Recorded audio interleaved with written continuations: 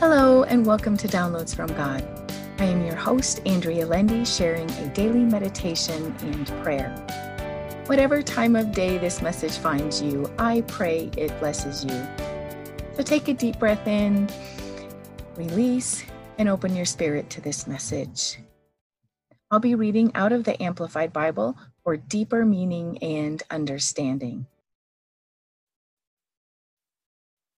The title of our message today is As Far as the East is from the West, our passage taken out of the 103rd Psalm, verses 11 and 12. For as the heavens are high above the earth, so great are his mercy and loving kindness toward those who reverently and worshipfully fear him. As far as the east is from the west, so far has he removed our transgressions from us. I am so thankful we serve a merciful God. He is loving and kind, just as our passage tells us. However, when life tries to beat me down, I don't necessarily feel his love, mercy, and kindness. The distance between us seems far and wide. It's hard to think the Lord is looking down on me in love when the trials are so overwhelming that I feel like a ship tossed about in the ocean. And yet he is.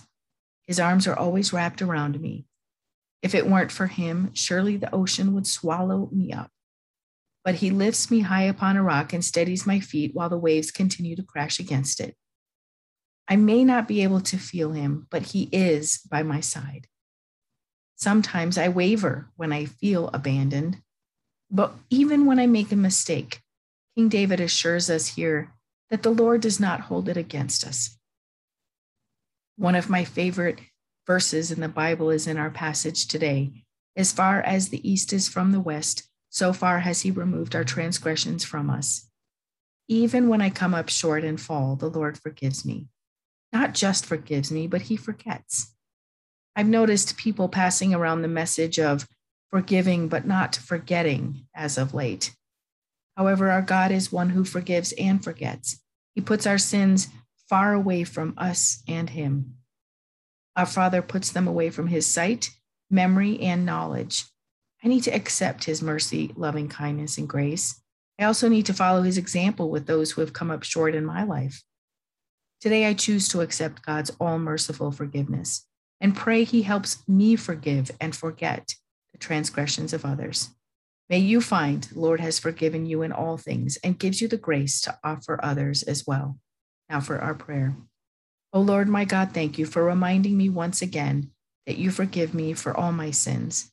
Thank you for showing me you put them so far away from me that they disappear forever. Lord, you are so merciful and kind. You afford me more grace than I shall ever deserve. Thank you for sending your Son to make me whole, complete, and white as snow in your eyes. Help me offer this same forgiveness to others, Lord. You forgive my wrongdoings. You forget my wrongdoings.